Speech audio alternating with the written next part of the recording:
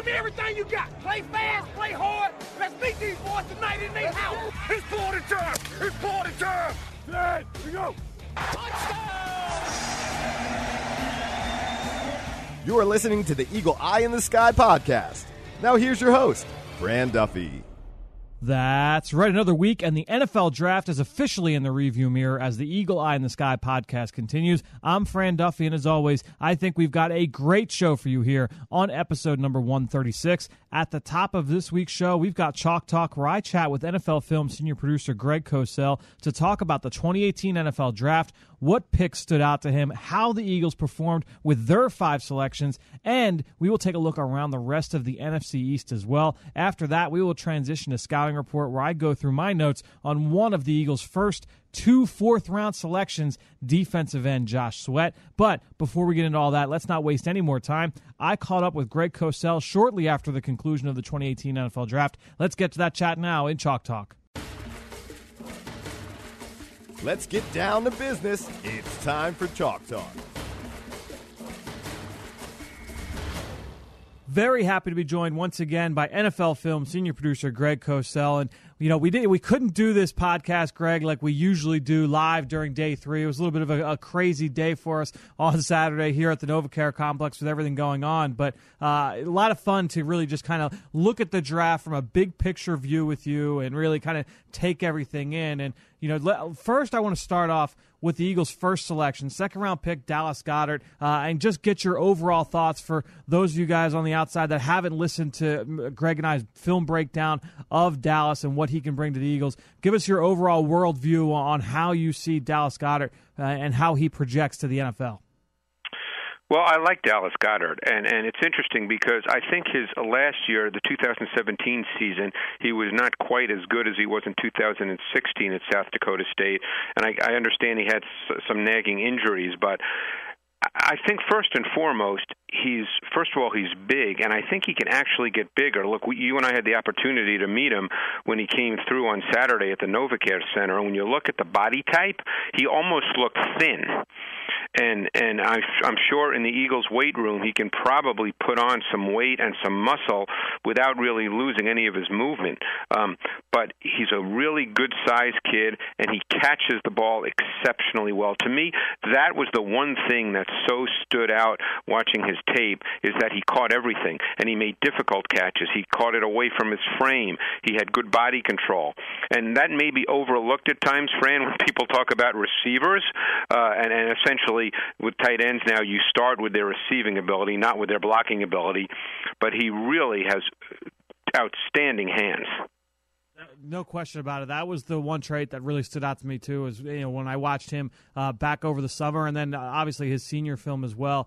You could absolutely see his consistency at the catch point and some great, outstanding. Even the crazy one-handed catches were obviously very impressive as well. Let's talk too about just big picture in terms of Doug Peterson's scheme and what he looks to do offensively. A lot of people will say, oh well, why would the Eagles draft a backup tight end? They've got Zach Ertz. He's a Pro Bowl player already at that position. But we know, you and I know, the importance of 12 personnel to the Eagles and their scheme, and not just 12 personnel, but 13 personnel. So while they do have Richard Rodgers already here, even though it's a one-year deal, adding a player like Dallas Goedert gives you that dimension, the ability to go with 12 personnel, and to just talk about how important that is to what Doug Peterson wants to do and what that brings to the table. Well, I think that's a critical piece, as we've seen in Doug's first 2 years as the Eagles head coach, the importance of lining up with 2 tight ends. It's a critical piece of their offensive weaponry, and not only 2 tight ends, but as you mentioned, Richard Rodgers is there. They line up with 3 tight ends. Goedert has a chance, I think, not just to be that second tight end, but I think down the road he has a chance to be a so-called number 1 tight end. Now, we know Zach Ertz is here, and we know that Zach Ertz has developed into a really, really good tight end in this league. But I think Goedert, with his size, and he could probably get to 265, 270 based on just seeing him in person and not look a whole lot different. He has a chance when you start getting up to that weight with his kind of movement. And I wouldn't say it's elite movement, but it's good movement. He has a chance to be and I hate to use words like this, Fran, special, but I mean that size and his catching ability and his catching radius and the ability to make tough catches, there's a lot there with this kid, but the 12 personnel is absolutely critical to what the Eagles do on offense. I think it's such an interesting way to look at the game because, a lot of people say, oh, well, you need one guy who can catch and one guy who can block, and it's good to have guys that can do both. The guys that can do both are hard to find. To me, it's not necessarily, finding the guy that, is a great blocker and a great receiver. To me, it's all about, and you know how this goes and how coaches try to game plan, right? I mean, coaches, when they game plan and they look at tendencies and what teams do out of certain personnel packages, as long as when both Dallas Goedert and when Zach Ertz are both on the field at the same time, if the Eagles show that they are willing to run the ball from those looks, now you're going to keep defenses guessing. You're going to keep them on their toes, and that's where you can really kind of expand things as a play caller and give Doug Peterson that versatility to really be able to call whatever he wants, and that's where you can find those mismatches that you want. That's where you can try and create other things for other players across the field as well. I think it's going to be really fun to see how this offense develops with both of these guys, especially once Dallas Goedert really hits his stride. Oh, I agree. And I think there's this whole sense of predictability, and I'm not necessarily a big believer in that because I think most defensive coaches from film study know what offenses do in terms of their concepts and their play calls. But so to me, that's not a big deal. But we know how important 12 personnel is. We know that Zach Ertz can line up, detach from the formation, and be very good. I'm not sure Goddard's ready to do that in the NFL right now, but he may not need to. But again, we know that Doug Peterson is very expansive and multiple in his thought process. And you saw what he did in the last part of the season when Carson Wentz was hurt and what he did with Nick Foles. So there's a lot here when you mix a coach in Doug Peterson and the personnel that they now have. It was absolutely critical for them that they have the players they want to line up in their 2 and 3 tight end looks. So, Greg, let's get now to day 3, and that's where you and I really got to spend a lot of time together and watch this whole draft unfold. And, the Eagles' first pick on the third day was Pitt cornerback Avonte Maddox. And you and I on Saturday got a chance to watch a good amount of film of Avonte Maddox. What were your initial takeaways watching all the reps that we did from his East-West practice, seeing what he has done at Pitt? Obviously, a little bit on the smaller side at cornerback, but what do you see when you watch Avonte Maddox? Well, I think when all's said and done with Maddox, because he's smaller, he's 5'9", he's about 185 pounds, he has really good athletic measurables, and he has very good natural quickness, and to use the word a lot of people like to use, including you and I, he's got twitch to him, he's got some suddenness to his movement. We know that the Eagles lost Patrick Robinson. We know probably that given Jalen Mills' development on the outside, that they probably would like to keep him there. So I think when they drafted Maddox, they were probably thinking, given his size, his movement, that he'll compete at the slot corner position. Now, he played outside at Pitt, predominantly to the boundary, the short side of the field. But given that he played to the short side of the field, there were a couple of things that really stood out. He was an excellent blitzer, and that is a trait that's required when you play in the slot. So, I think that's where they see him. I know they've spoken about the fact that he'll get reps both outside and in the slot, but I think ultimately, given his size and weight, because he's not he's a thin-framed kid, that the slot is ultimately where he would end up, and that's where he'll probably get most of his reps as the offseason progresses. Greg, you watch film all around the NFL throughout the course of the year, obviously, especially during the season. When you're looking at the slot cornerback position, everybody kind of uses that term as a kind of like an umbrella term. Obviously, those kind of players come in all shapes and sizes. We see the regular nickel, we see the big nickel, we see lots of different skill sets in there. When you look at overall in terms of how the cornerback position is played on the inside, what are some of the traits you feel are most important in terms of having success long-term in that role? Well, as you and I have discussed, Fran, it's a defined position in the NFL with specific traits now that are required. So let's start with the coverage portion of it. You have to be able to play man-to-man versus receivers that have a two-way go. In other words, they can go inside or outside because you're removed from the sideline, so you can't squeeze someone to the sideline with the sideline as your friend. So you have to be able to play man-to-man with receivers versus receivers who have a two-way go. Secondly, the second coverage part is you have to be able to play underneath zone coverage. You're not playing on the outside now as a zone corner. You're playing underneath zone coverage closer to the middle of the field, which gives you more responsibilities. So those are the two coverage elements. Then playing in the slot, you have to be able to blitz. That's a significant part. Most teams have blitz package. All teams have blitz packages where the slot corner is part of it. So you have to be able to blitz.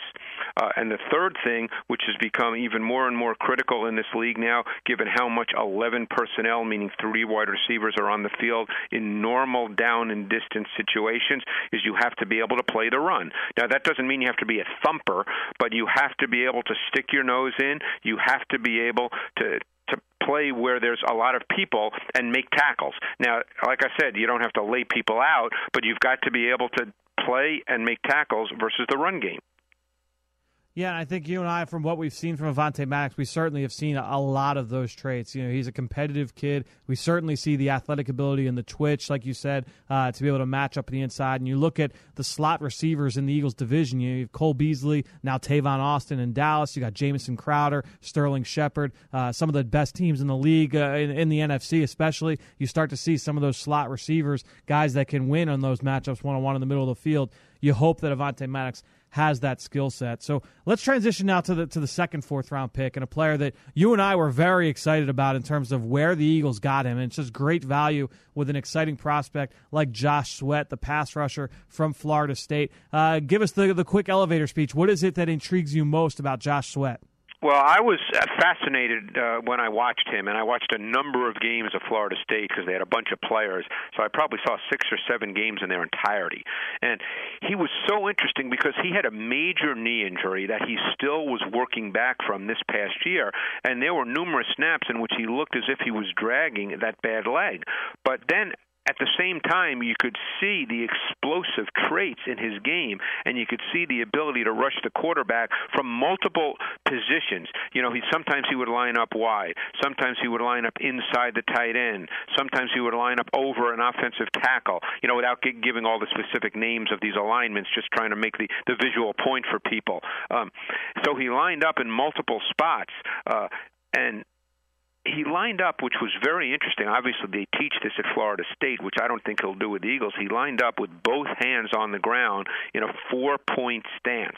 And to me, maybe I'm wrong, maybe coaches would say otherwise, I think that kind of limits your explosiveness a little in getting off the ball, but he still showed an awful lot lining up in a 4-point stance.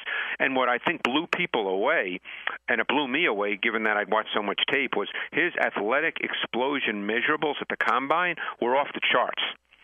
And so this kid, there's a lot there to his game, and given where the Eagles got him, and you know the old adage, particularly when you're a predominant 4-man rush team, as the Eagles have been under Jim Schwartz, you never have enough pass rushers.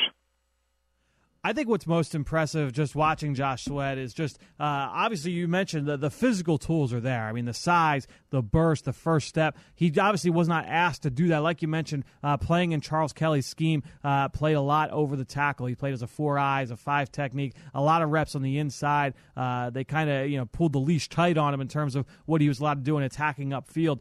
But I think, too, you see so much unrefinement there because obviously he doesn't have a lot of reps being asked to do it. You see him try and win at the top of the arc. He shows flashes of it, but it's not consistent. So, to me, like the upside, the potential, his best football absolutely could be ahead of him. I'm really excited about the pick. Yeah, and we showed a play on Eagles.com when we were together Saturday where we saw the great swipe with his hands, the one-hand swipe. He has a two-hand swipe. I mean, and again, he'll be taught a lot of this as well when he gets here in Philadelphia. But there's a lot to work with this kid. And as you and I discussed, I mean, he was the number 1 defensive end prospect when he came out of high school in Virginia, the number 1 prospect in the country. So this kid is a very, very talented kid. And my guess is if he was not injured, if there was no injury at all, he would have been. He might have been a late first-round pick. Yeah, I think a lot of people kind of viewed that as a possibility. I know on our Journey to the Draft podcast, we had Paul Kuharsky on from Tennessee, and Paul said that, he could be a target for the Tennessee Titans in the first round, 25 overall. So for us to get him in the 4th round, I think it's got a lot of people excited. Let me ask you about these two picks, because I think there's some similarities, right? In terms of both guys were extremely productive in terms of how they in terms of their athletic scores at the combine. They were outstanding athletes at the college level. With both players, there's a little bit of projection, right? It's a little bit of a different scheme for Josh Sweat. You're probably transitioning Avonte Maddox into the slot, so there's a little bit of projection with both. But I think with both also, in terms of trying to narrow down the difference, big picture, Josh Sweat, you look at it as a player that maybe you don't have like a defined role right away, but you're betting on high upside. I mean, the upside with Josh Sweat is that he could be a quality starting pass rusher. And then you look at Avonte Maddox, and you have a very defined role. You can look at him and say, yeah, this is our plan for Avonte Maddox. At the very least, you have a fourth or fifth corner with the upside of being a really strong third, a slot cornerback. How do you look? What's your overall view when you look at the third day of the draft? And every team is going to treat this a little bit differently in terms of their overall worldview. Do you look at it as, we need to find guys? We don't draft, because this is one axiom you hear often with the draft. We don't draft guys unless we view them as future starters. You only want to draft a guy if you feel like he can be an impact player down the road with refinement, and that's who you draft. We'll find guys that we feel could be backups in undrafted free agency. Or do you feel like, I like to go towards the safer route? Let's find guys that can fit defined roles for our team. You look back to a guy like a Mack Hollins last year. You knew right away Mack Hollins was going to be active every single game because he was a good blocker, he was a solid player, solid receiver, and he was an outstanding special teamer, and he's got some starting upside. How do you view it overall in terms of your personal preference on the third day of the draft? I think different teams, Fran, have different philosophies. Very often the way it works, unless you're drafting a guy for an absolute specific role, in other words, a guy who maybe on defense he can play 15 snaps a game in one specific role and be very good, but that's all he can do. So unless you're doing that, I think very often what you get on the final day of the draft is you either get guys who have really good traits or really good measurables but don't have the college production, or you get guys that have excellent college production but their athletic measurables or their traits are, in your mind, maybe not NFL worthy, but you can't turn away from the fact that the production's been great. I think someone like Josh Sweat is a great example of this, because there's no question about the fact that when healthy, and he hasn't been for a number of years, but that this kid was a really talented kid. So you look at a kid who's got great traits, great physical athletic traits, and his measurables were phenomenal. The tape is a little uneven and erratic because of the injury. So you're hoping that a year or two down the road, as he gets better and better in terms of his physical, his knee, that all of a sudden those traits really can show up snap after snap. And, when you draft something like that, look what happened. Was it 2 years ago that the Eagles signed Vinny Curry to a big contract? Or was it 2 or 3 years ago? Yeah, that was 2 years ago, 2 off seasons ago. There you go. So now Vinny Curry is signed to a big contract, regardless of whether people thought they paid him too much or not. That's irrelevant. At the time, the Eagles felt that he would be a significant part of their future going forward. He was a young player. They thought he could be a really good pass rusher, a guy who could rush inside and outside, and then 2 years later he's gone. So the point is there are certain positions, too, that when you look to the draft that you always feel like you never have enough of. And I think, in the case of a Sweat, for instance, even a Maddox, those are two positions, pass rusher and corner, that I think just about everybody would say you never have enough players at those two positions. And things change rapidly in the NFL. And if you have a chance to draft a player at premium-type positions, corner, pass rusher, then I think you're looking at those positions and you're looking at those players. And then one position I think you could probably throw into that mix is probably offensive line as well, where you look at Matthew Pryor, a 6th-round pick, and then a guy that neither of us have watched tape on at all, because there is no tape, and that's Jordan Mailata, the offensive lineman, the former rugby player from Australia.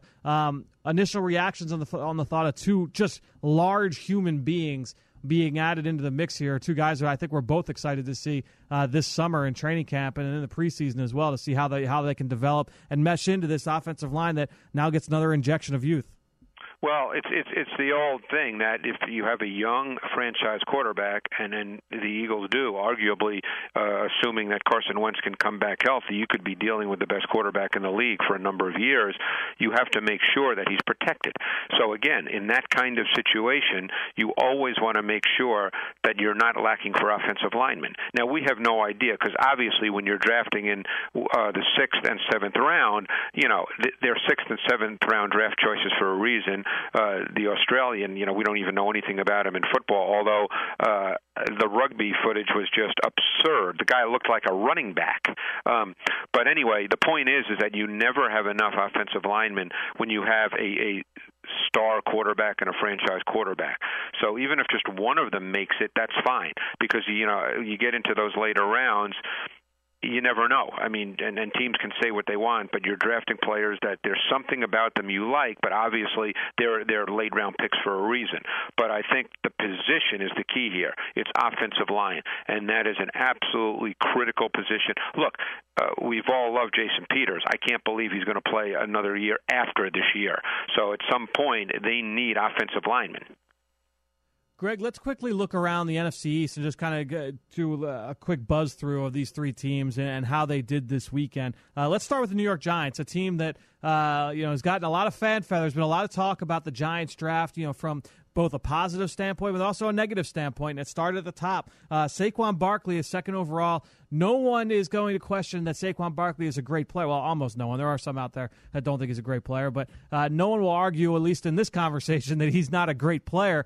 Some will question the value. And then you get into later in the draft, you go Will Hernandez, the powerful guard. In the second round, Lorenzo Carter, a high upside pass rusher who should fit with James Betcher very well. In the third round, B.J. Hill, a defensive tackle from NC State in the third round. Kyle Lauletta, developmental backup quarterback. R.J. McIntosh, an explosive three technique. When you look at this draft overall, anything that stands out to you from the New York Giants? Well, I think it speaks to what they want to be. Barkley and Hernandez, I think, are the two key players, although I think Carter fits what James Betcher does really well, and we'll see how that plays out. But I think it speaks to what they want to be. They know what Eli Manning is at this point. He's a complementary piece. He's not a lead quarterback. So they want to run the ball, and they want to run it with power, and they want to be a physical team. So that's, I think, why they made the first two picks. We can debate what Barkley is. His tape does not show a guy who's a hammer. His tape shows more of a guy who almost runs like a scat back, but he is 233 pounds. But this is what they want to be. And we're not going to get into the discussion of the value of a running back, but, if Saquon Barkley turns into what they hope he is, and they are a run-first team, and they can power the football and have a really good play-action pass game and have a really good offense, then you know what? I think they'll be pretty happy about it. Another team we'll talk about is the Dallas Cowboys. And a few of these picks I really liked. Some of these other picks, we'll see how they'll turn out. First round, they go Leighton Vander Esch, who you and I both agree is an excellent player. Some questions with his medical history there, but an excellent player, no question on tape. Connor Williams, the offensive lineman from Texas in the second round. Believe he got announced as a guard, and we'll see if he plugs into that left guard spot there. They leave Lyle Collins out at right tackle. Michael Gallup at wide receiver in the third round. Dorrance Armstrong, the pass rusher from Kansas. Dalton Schultz, a tight end from Stanford. Mike White, developmental quarterback from Western Kentucky in the fifth round. 2 sixth-round picks and linebacker Chris Covington from Indiana. Cedric Wilson, a wide receiver from Boise State who can take the top off a little bit. And then Bo Scarborough, the physical running back from Alabama in the seventh round. What were your initial takeaways looking at Dallas's overall haul in the draft? Well, I like Vander Esch. You and I have discussed him, quite a bit. I really like the player. Who was their second rounder? The second rounder was Connor Williams. Oh, he'll play left guard. I'm almost certain that that's where they'll line him up. I think they see their team I think they see 2016 as the template for how they want to play. I think they want to be a run-first team. I think they want the offense to run through Ezekiel Elliott, and I think Prescott becomes a complementary piece, and that's what they want. So I think that they'll keep Collins at right guard. Williams will be, at right tackle. and Connor Williams will play left guard, and that's the way they'll line up this year, assuming Williams is good enough to start right away. I like Gallup. I know you didn't like him quite as much. I think he's an intriguing prospect, although I think two later round prospects I found really, really interesting. One was the wide receiver from Boise, Cedric Wilson. We can debate where guys get drafted. I don't do a draft board per se, but I thought he was a better prospect than where he got drafted. And I'm real anxious to see for a team that needs wide receivers and pretty much will have an open competition at the position how he plays out. And who was the pick right before him? He was intriguing to me too. That was Chris Covington from Indiana. Yeah, I told you about him when I watched him. He may not be ready to go as a rookie because he went to Indiana as a quarterback and then got switched to linebacker. And I know you watched him when I mentioned him to you. He is a big, athletic kid who 2 or 3 years down the road we could be talking about as a starting linebacker in this league. To me, he was a fascinating project, but he's big. He can run. I'm really anxious to see what happens with that kid. Well, of the three divisional rivals for the Eagles between Washington, Dallas, and New York, I think the Redskins, in my opinion, had the best draft of those three teams. And you look from top to bottom, Daron Payne in the first round, I think he's going to be a problem. I mean, he's a very powerful, stout nose tackle that'll fit right in there next to Jonathan Allen in that 3-4 scheme. Darius Geis, for all the things that are said about him on the field, very, very intriguing player, a very powerful running back that should fit that scheme with Jay Gruden. Jerron Christian, the tackle from Louisville in the third round, very athletic, versatile player, can play both right and left tackle. Troy Apke in the fourth round is a player I like. I like Troy Apke on film, a single high player that can play in sub-package. Then you go fifth round, you've got Tim Settle from Virginia Tech, fits in just fine there on the defensive line as well. Sean Dion Hamilton, the linebacker from Alabama in the sixth. Greg Stroman, the versatile corner from Virginia Tech in the seventh, along with Trey Quinn, the slot receiver from SMU, a player I really liked. He was one of my favorite slot receivers in this draft. Greg, from top to bottom, I don't know how you feel about it, but between those three teams, I feel like Washington may have gotten the best haul. Well, you and I love Payne. I mean, I think Payne, of the Alabama defensive tackles that have come out over the last 3-4 years, I think he's overall the best one. And to me, he's probably a day one starter, and he'll be a very, very good player. And then there's Darius Geis, which obviously tells you how the Redskins feel about Samaje Perine. But Geis is a really talented runner. He's an urgent, decisive, physical, aggressive downhill runner. And I think they really want to run the ball. And I think with Alex Smith as your quarterback, it's important that you do run the ball. And we'll see. Obviously he had some issues off the field that were concerns for a lot of teams, and I don't know if that'll be a problem or not. But if you're just talking about his performance, his traits as a back, I think he has feature back traits. I think you can line up and give that kid the ball 15, 16, 17 times a game, and he will be your classic sustaining back.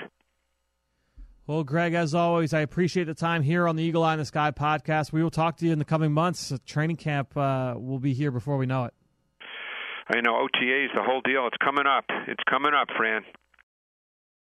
Great stuff from Greg, and you can follow him on Twitter just like I do, at Greg Cosell. And while you're at it, I'm at FDuffy3. That's where I post all of the podcasts I'm a part of and all of our X's and O's content that we produce at PhiladelphiaEagles.com. And you know I greatly appreciate everybody that promotes this podcast on social media. That is one way to support the show, but the other is to go onto Apple Podcasts or Stitcher, give us a rating, and leave us a comment. We've had a ton of comments on Apple Podcasts recently, so I've got a lot of shout-outs to drop. Let's give some love to R.L. Horst, who commented saying how they never miss a week of the show. I appreciate that, R.L. Thank you for listening. D3 Keith commented saying how the podcast makes you a smarter fan. Thank you, Keith. I appreciate the listen every week from you, as always. And finally, on Apple Podcasts, let's shout out Big Jed Cakes, who left a 5-star review and commented saying how much he loves the show. Quickly, also, I wanted to give a shout-out to SC Eagles fan, who went on our Libsyn page and commented how much they enjoyed the last episode with Ike Reese on evaluating linebackers.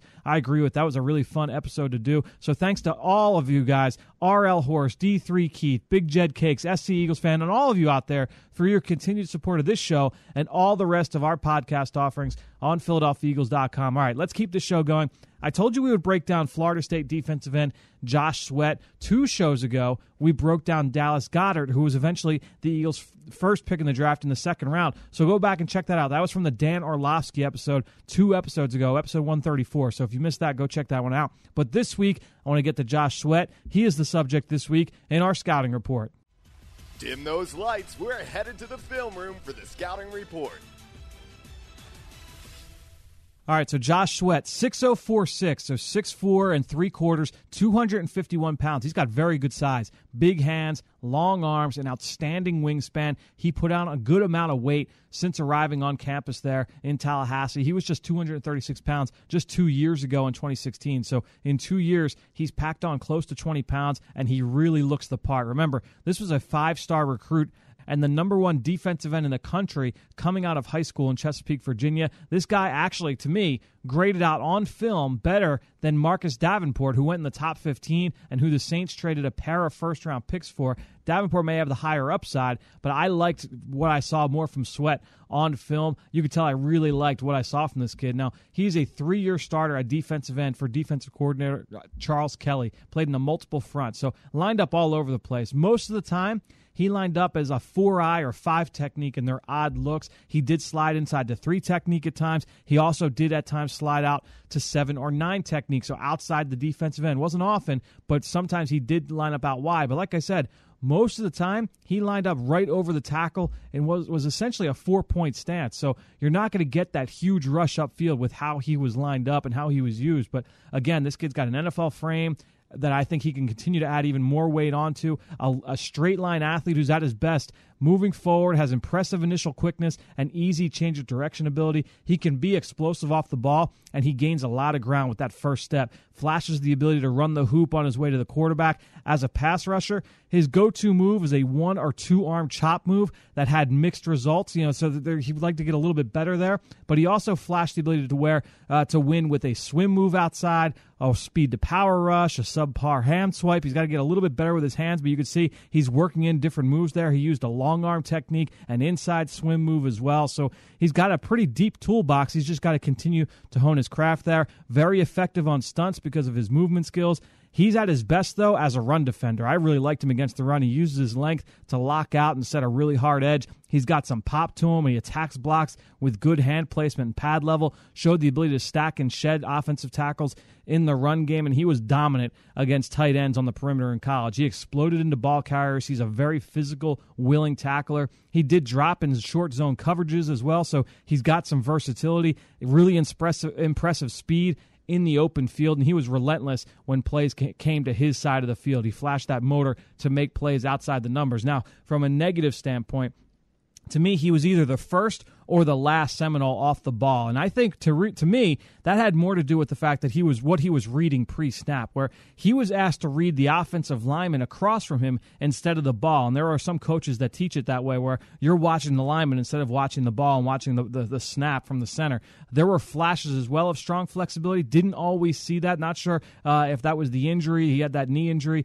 a couple years ago or not. But the bend, the flexibility wasn't always consistent on film. Obviously, he showed that at the combine, that it's there. And he was one of the best testers out in Indianapolis. And while he has that wide variety of pass rush moves, like I mentioned, he's not quite polished. He's not right where he needs to be yet with his hands. Certainly does not have a really strong go-to move that he can rely on to win in a must-have down. A lot of the things you could have said about Derek Barnett last year coming out of Tennessee, and he was still a top 15 pick. So certainly something he can work on. Overall, I saw this kid as a very strong run defender with a high motor, with an NFL frame. I actually wrote down Vinny Curry as a comparison, meaning Curry coming out of Marshall when he was a high second-round pick. Lots of upside there. He's not a polished pass rusher yet as we sit here today, but I think he can really fill a role as a starter with upside. Best served as a backup early on. I like him most as a 4-3 DN with his hand in the ground. Obviously, that's exactly where he's going to be here in Philadelphia. So I'm excited about the addition of Josh Sweat, a really intriguing player with athletic upside and the body type, everything that you look for in this Jim Schwartz aggressive front defense. Great stuff this week from Greg Cosell. And all of you out there listening, whether you're on Apple Podcasts, Stitcher, iHeartRadio, TuneIn, Spotify, Google Play, and of course on PhiladelphiaEagles.com and the Eagles mobile app. Thank you. And again, one last time, take a few seconds, go rate the show, leave us a comment. If you enjoy listening to this every week, the best way to support it is to go and rate it and leave a comment on one of those platforms. All that being said, I think that'll do it. Another show in the books here on the Eagle Eye in the Sky podcast. For everybody here at the NovaCare Complex, I'm Fran Duffy. We will talk to you next week.